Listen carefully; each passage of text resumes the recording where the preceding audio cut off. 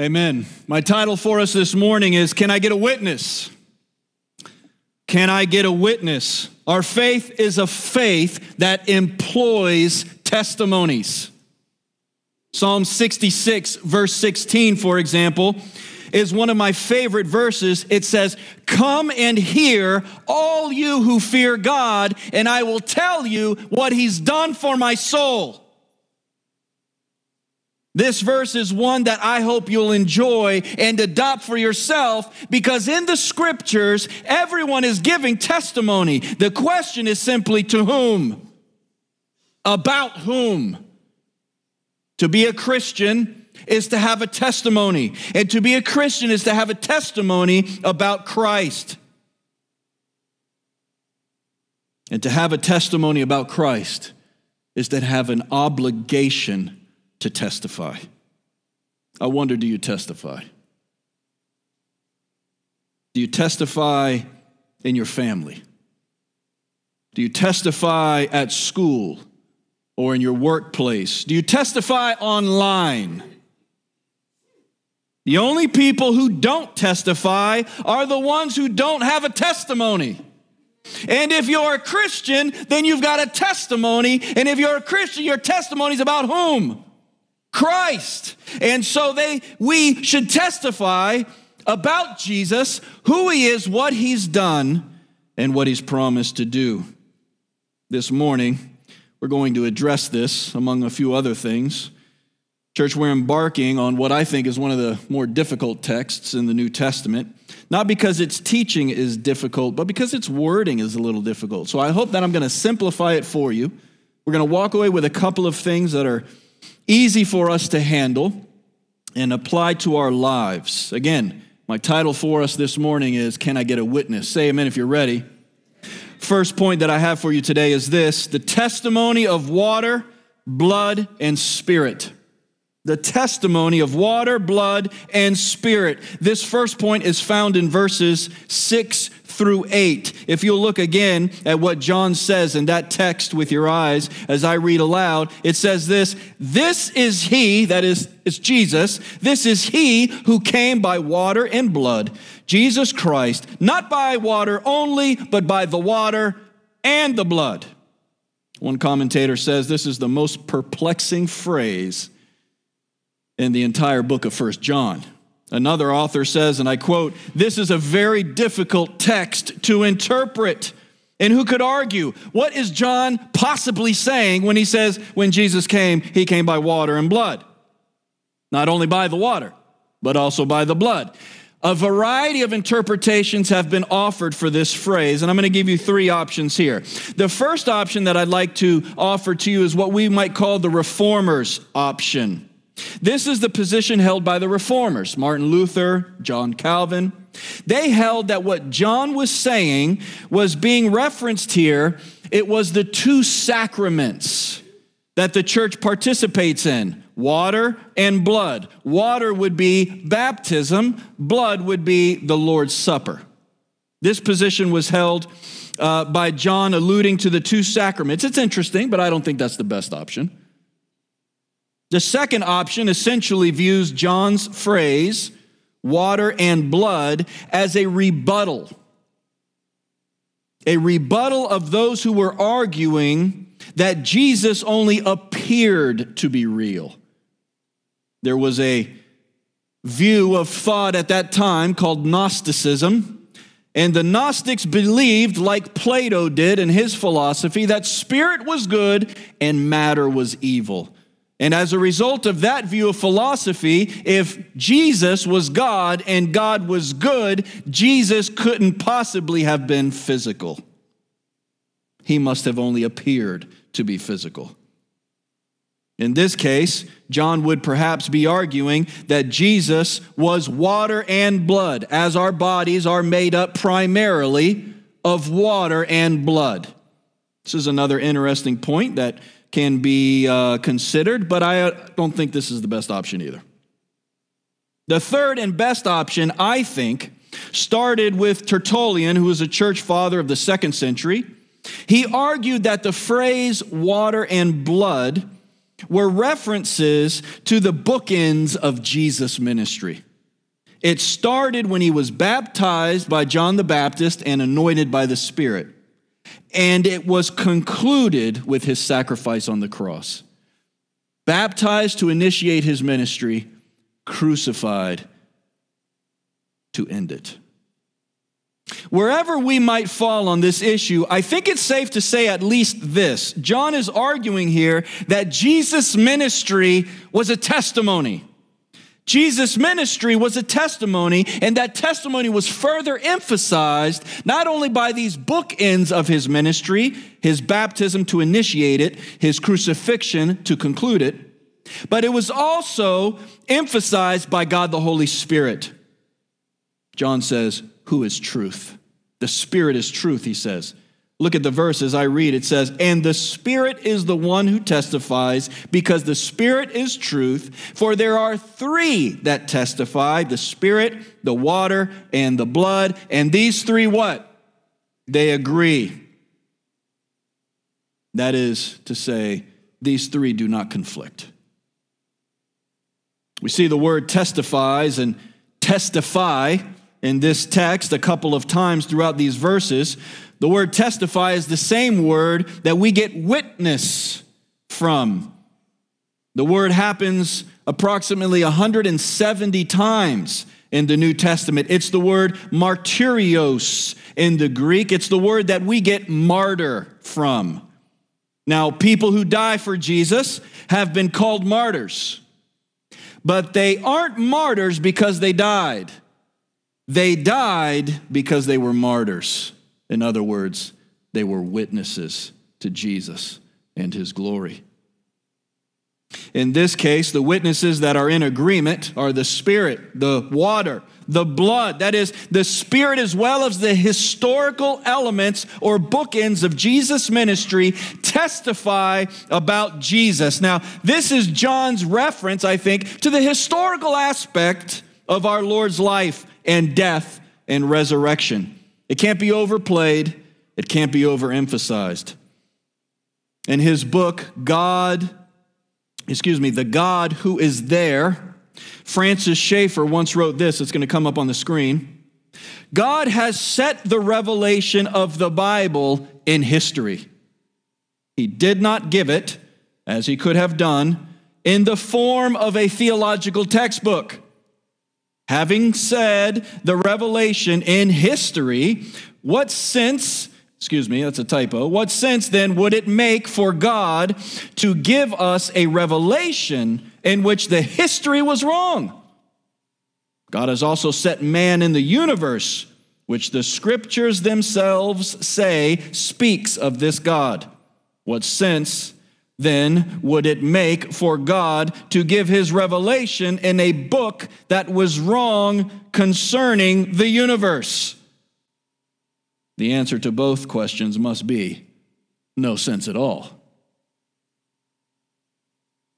What Schaeffer is saying here in his book, The God Who Is There, if you haven't read that book, you need to buy it and read it. What he's saying is that God is not aloof, disconnected from history, from humankind, from the events that we dictate and believe to be the course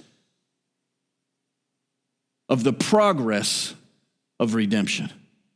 When Jesus came to the earth and played the part that he played as the culmination of God's plan for redemption, it wasn't an imaginary thing. It was real. What Schaeffer is saying is what reliability, what sense would it make for God to give us a book to testify of that fact if the book itself was unreliable? What Schaeffer is saying is that God has guaranteed the reliability of God's word in order to lead us to Jesus. It was historical, and it can be historically verified. We Christians are in a faith that has been historically attested. Sure, people argue against the reliability of the Bible and of Jesus Christ all the time. But they do that because if he's discredited, and if the Bible is deemed to be unbelievable, then they are free to live without account. But if he is the Messiah and he is the Christ, as God's reliable word testifies to us, then we all one day have to give account to God. Amen? This leads us to our next point. Secondly, the testimony of God. We've seen the testimony of the water, the blood, and the Spirit, the bookends of Jesus' real historical ministry, and the emphasis of God the Holy Spirit in that role. But finally, we see the testimony of God. This is found in verses 9 through 12. If you'll look at it with your eyes as I read, this is what it says. If we receive the testimony of men, which John is assuming at this point, the testimony of God is greater, for this is the testimony of God that he has borne concerning his Son. Whoever believes in the Son of God has a testimony in himself, by the way. Whoever does not believe God has made him to be a liar, because he has not believed in the testimony that God has borne concerning his Son. Verse 11, here it is, that God gave his eternal life, and this life is found in his Son. And whoever has the Son has life, and whoever does not have the Son of God does not have life. So, secondly and finally this morning, beginning at verse 9 and moving on from there, we see the testimony of God. John says that if we receive the testimony of men, and we often do, both about important things and trivial things, then why wouldn't we receive the testimony of God? I think this is why he was saying water, blood, and the Spirit of truth, because he's trying to remind us, that regardless of whoever's testimony we might receive, the Spirit of truth is not negotiable. If we would believe God, we must believe the word of his Spirit. God's character is perfect and holy, unaffected by sin and imperfection, because God always tells the truth and is incapable of lying. So God's testimony is greater. It's greater than your testimony. It's greater than my testimony. John says his testimony about Jesus is simply this, verses 11 and 12. This is the testimony that God gave us eternal life, and this life is, this preposition is important, this life is what? In his Son. Where do we find eternal life? In his Son. Whoever has the Son has life. Whoever does not have the Son of God does not have life. The question is, where do we find the testimony of God? If God has given his testimony to us, and the Apostle John is saying that here, then where do we find that testimony? The answer is simple. We've already heard the Word, the blood, and the Spirit all testify to Jesus. But now in verse 10, John says God's testimony is that he gave us eternal life, and this life is in his Son. This is what I'd like to assert to you this morning. The Word of God is God's record of his testimony. The Word of God is God's record of his testimony. A verse is going to come up here on the screen. If you'd like to make a note in your notes this morning of it, I encourage you to do so. It's found in Deuteronomy chapter 30. Deuteronomy chapter 30. In Deuteronomy chapter 30, Moses tells the people, this commandment, let's just replace, for the sake of argument this morning, the word commandment for the word of God. This word of God that I command you today is not too hard for you.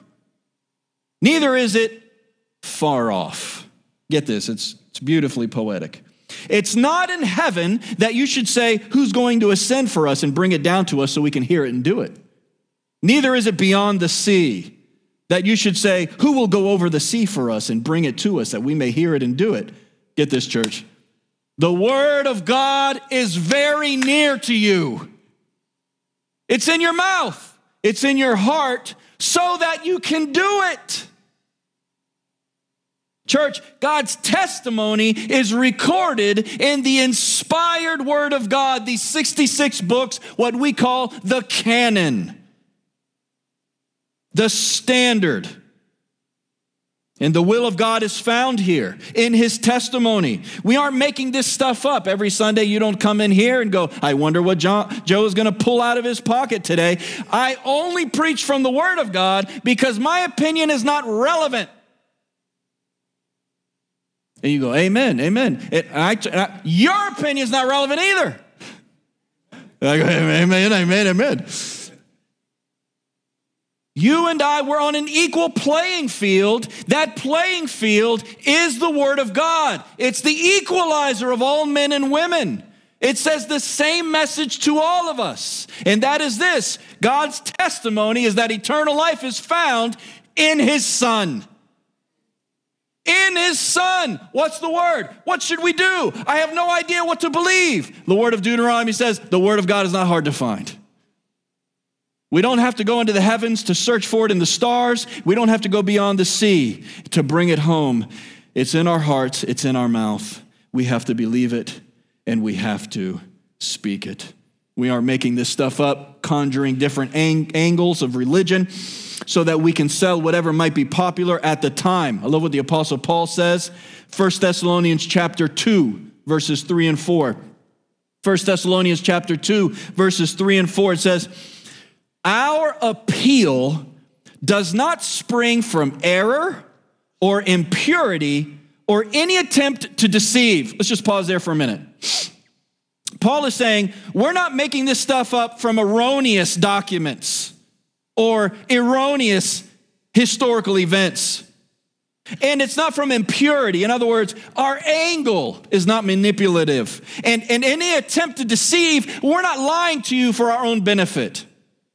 Paul says, we're not sharing this with you with error or impurity or any attempt to deceive, get this, but just as we have been approved by God to be entrusted with the gospel, so we speak. Not to please man, but to please God who tests our heart. Loved ones, the testimonies culminate in the testimony of God. The water, the blood, the Spirit, the testimony of God. What we have here.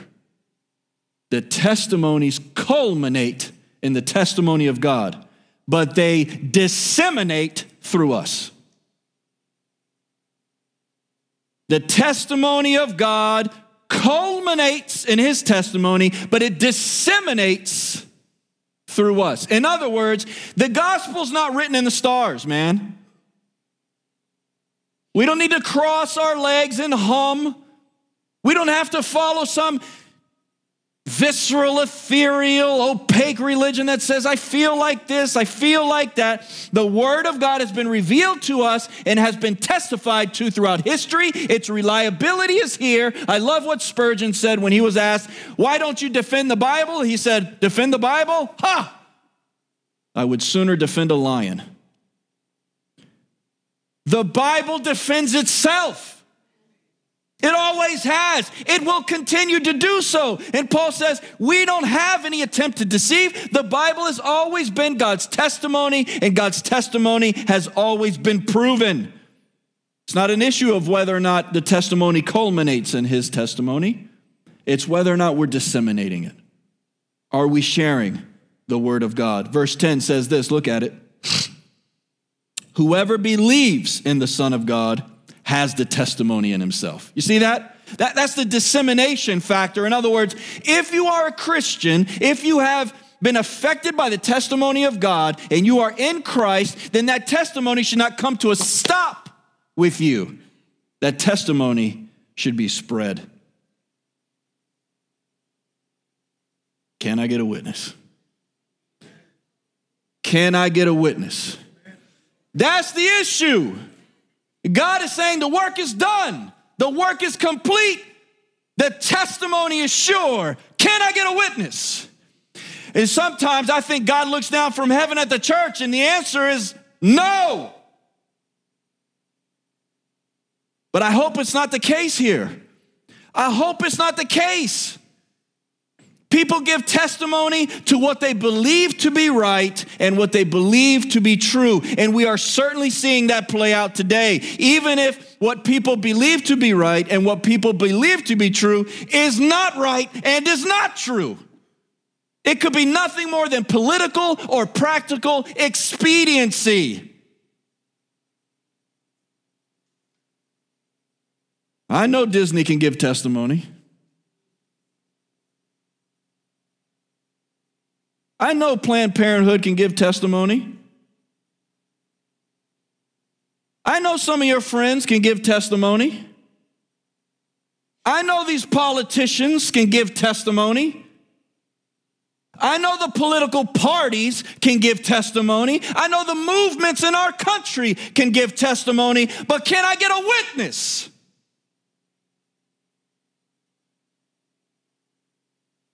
God is not interested in whether you post videos or comments about Biden or Trump or whoever, I don't care. God wants to know if the testimony of Jesus is your testimony. Sometimes I think we're better off fighting a political fight than we are this one, because the political fight doesn't matter. We know that. Like a bunch of cats in an alley. Nobody likes cats or alleys. You got a few cats, don't you? But the minute you say,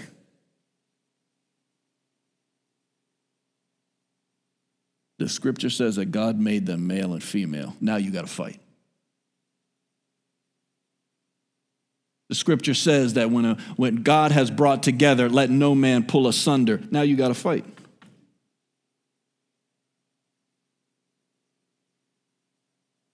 When the scripture says that the behavior of the child reflects upon the parents, now you got to fight.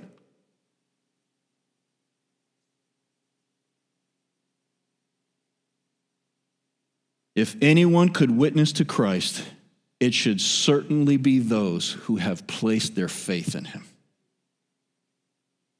This is his testimony that eternal life is found, what's the preposition? In his Son. Verse 12 says it. We're going to wrap up with this. Whoever has the Son has life.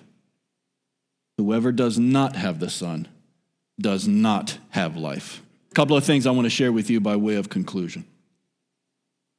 When verse 12 is spoken by John on the heels of what he's just said, the testimony of the water and the blood and the Spirit, culminating in the testimony of God the Father, what we believe to be his word revelation to us, all of these testimonies are given to us on the heels of this teaching. Verse 12, John says, here it is, matter of fact, plainly and simply, say amen if you're listening.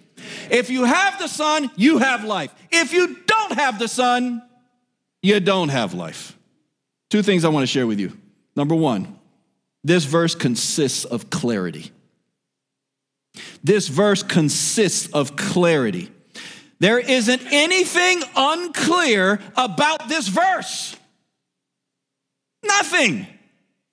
If you have the Son, you have life. If you don't have the Son, you don't have life.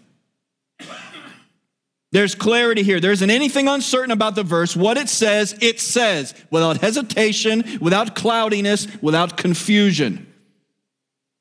Brandon Robertson is a so-called pastor of a so-called church.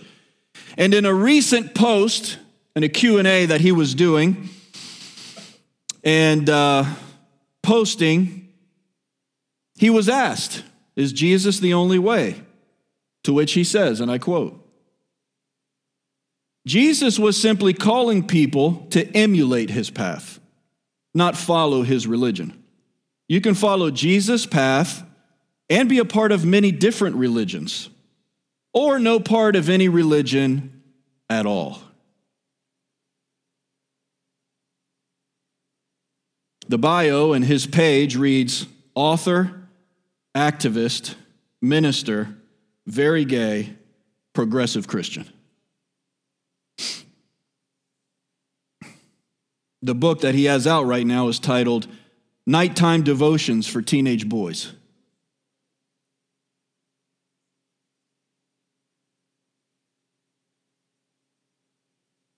Now, sometimes things like this cause people to say to me, why are you fighting these fights?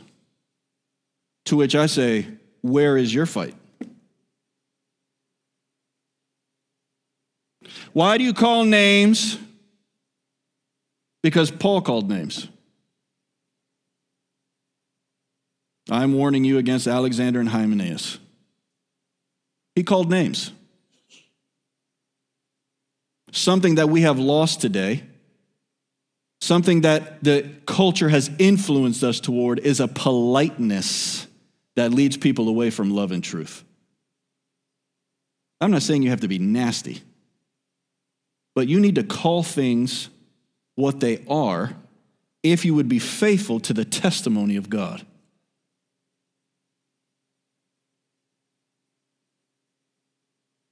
What we're talking about here, church, is a wolf in sheep's clothing. This is what the Lord warned us about. This is what the Lord told us would happen.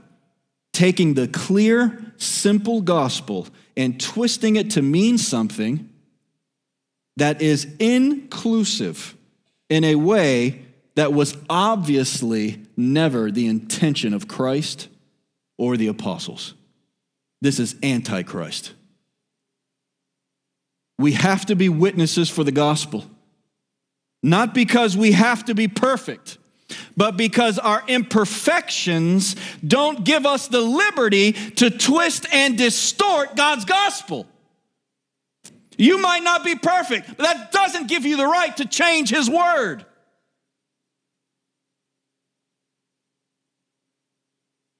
We have to be witnesses for the gospel, not because we have to be perfect, but because God has called us to be faithful. Second, I want you to note, this word not only consists of clarity, but secondly, it consists of assurance. Again, verse 12 reads, whoever has the Son has life. Whoever does not have the Son does not have life. There's a promise here, church. There's a promise. There's assurance provided for us in this simple, succinct, clear statement. While an if-then formula isn't present in this verse, we can certainly read it like this. If you have the Son, then you have life. If you don't have the Son, then you don't have life. Wait a minute. Are you saying that I don't have eternal life if I'm not a Christian? No. John is saying it. You make it personal. It's not personal. You don't say what the Spirit tells you to say because you want people to like you. They don't dislike you. They dislike the Word of God. That's why you've got these so-called pastors. Women in robes being called father. That is hysterical. We've lost the way. We have negotiated on every single point, even the most basic of points, to such an extent that we can't define words anymore. We can, but we won't, which is fine. When the world acts like the world, everybody goes, I can't believe the world is acting like the world. No, the world acts like the world. My issue is not when the world acts like the world. My issue is when the church acts like the world. God is asking you, can I get a witness? I'm not asking if you know this political affiliation or that one. Did you vote like this or that? Did you argue well about this point or that point? It doesn't matter. At the end of the day, you're going to live 80 years if you're strong and lucky. And then you're going to die. And then all of that stuff is going to be irrelevant. If you have the Son, you have life. If you don't have the Son, you don't have life. You don't have eternal life. I am not a bad person. I've never mistreated children. I've never robbed a bank. It doesn't matter. James chapter 2, verse 10 says, if you keep the entire law, but only offend one point, you become guilty of all of it. Because he who said you shall not murder is the same God who said you shall not steal. You see, it's not the value of the particular law. That's what we do. I didn't rob a bank. It doesn't matter. The smallest sin offends a 3-time holy God. The impact or influence of a sin is not dictated by what we say is evil. It is dictated by the offended party. And the offended party is God. And God is holy. And God is offended by our lies, our dishonesty. You name it. One sin, no heaven. One sin, no heaven. That's how holy he is. And John says, but let me give you a little testimony. What's that, John? If you believe in his son, you have eternal life. All that sin I bring to God. And John says, yes. How do we know? The water, the blood, the Spirit, God's testimony, it is done. The death of Jesus on behalf of sinners purchases in full, not in half or in part, but in full, salvation, forgiveness, adoption, justification, eternal life for those who place their faith in Jesus. Not that religion, that religious religion. Oh, I just figure something out. Jesus said some cool things. He was basically a social worker. No, Jesus is the Savior of humankind. He died not to say, go give somebody a sandwich. He died to save us from hell and then say, now that you're saved, go give somebody a sandwich. The way we approach the faith should be dictated by the testimony of God, not the testimony of the world. How strong does Jesus feel about this? Strong enough that in Matthew chapter 7, verse 21, he said, many will say to me on that day, Lord, Lord. But I never knew them. And they will not enter the kingdom. And they will say, but didn't we cast out demons for you? And didn't we do many good things in your name? And he will say, depart from me, you worker of iniquity, because I never what? I never knew you. To which you might say, well, is that true, Joe? Were they casting out demons? Were they doing that? Here's my answer. I think they were. I think they thought they were awesome for Jesus. I think Brandon Robertson thinks he's awesome for Jesus because he's articulate. He can speak well. But he's prostituting the gospel and compromising the gospel. And when we read this text, I think what we get is a question. Can I get a witness? To close, let me say this. There's a testimony to which we affix our faith. And that testimony is God's testimony. And that testimony is, if you place your faith in the Son, you will be saved. If you do not place your faith in the Son, you will not be saved. And if we bring a faith that's in disagreement to the testimony, we may be one thing or the other thing, but one thing we will not be is Christian.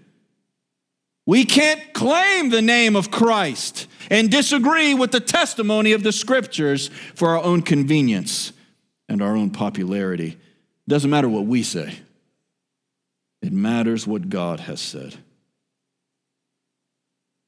This morning, I'd like to give you a few moments to reflect, to pray. If you are in Christ, if you understand the culmination of the testimony, do you understand the importance of the dissemination of the testimony? Are you sharing the faith? How you do it can vary. I don't think you need to corner somebody and go, if you were to get on a bus and die today. That's one way to do it. May or may not be productive.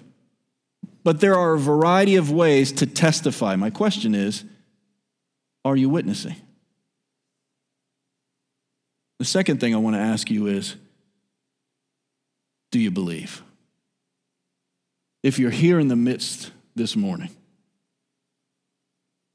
and you've heard the gospel, maybe for the first time, that says, if you believe in the Son, you have life, but if you don't believe in the Son, you do not have life. And you've been living under the illusion that as long as you don't rob a bank, you'll go to heaven.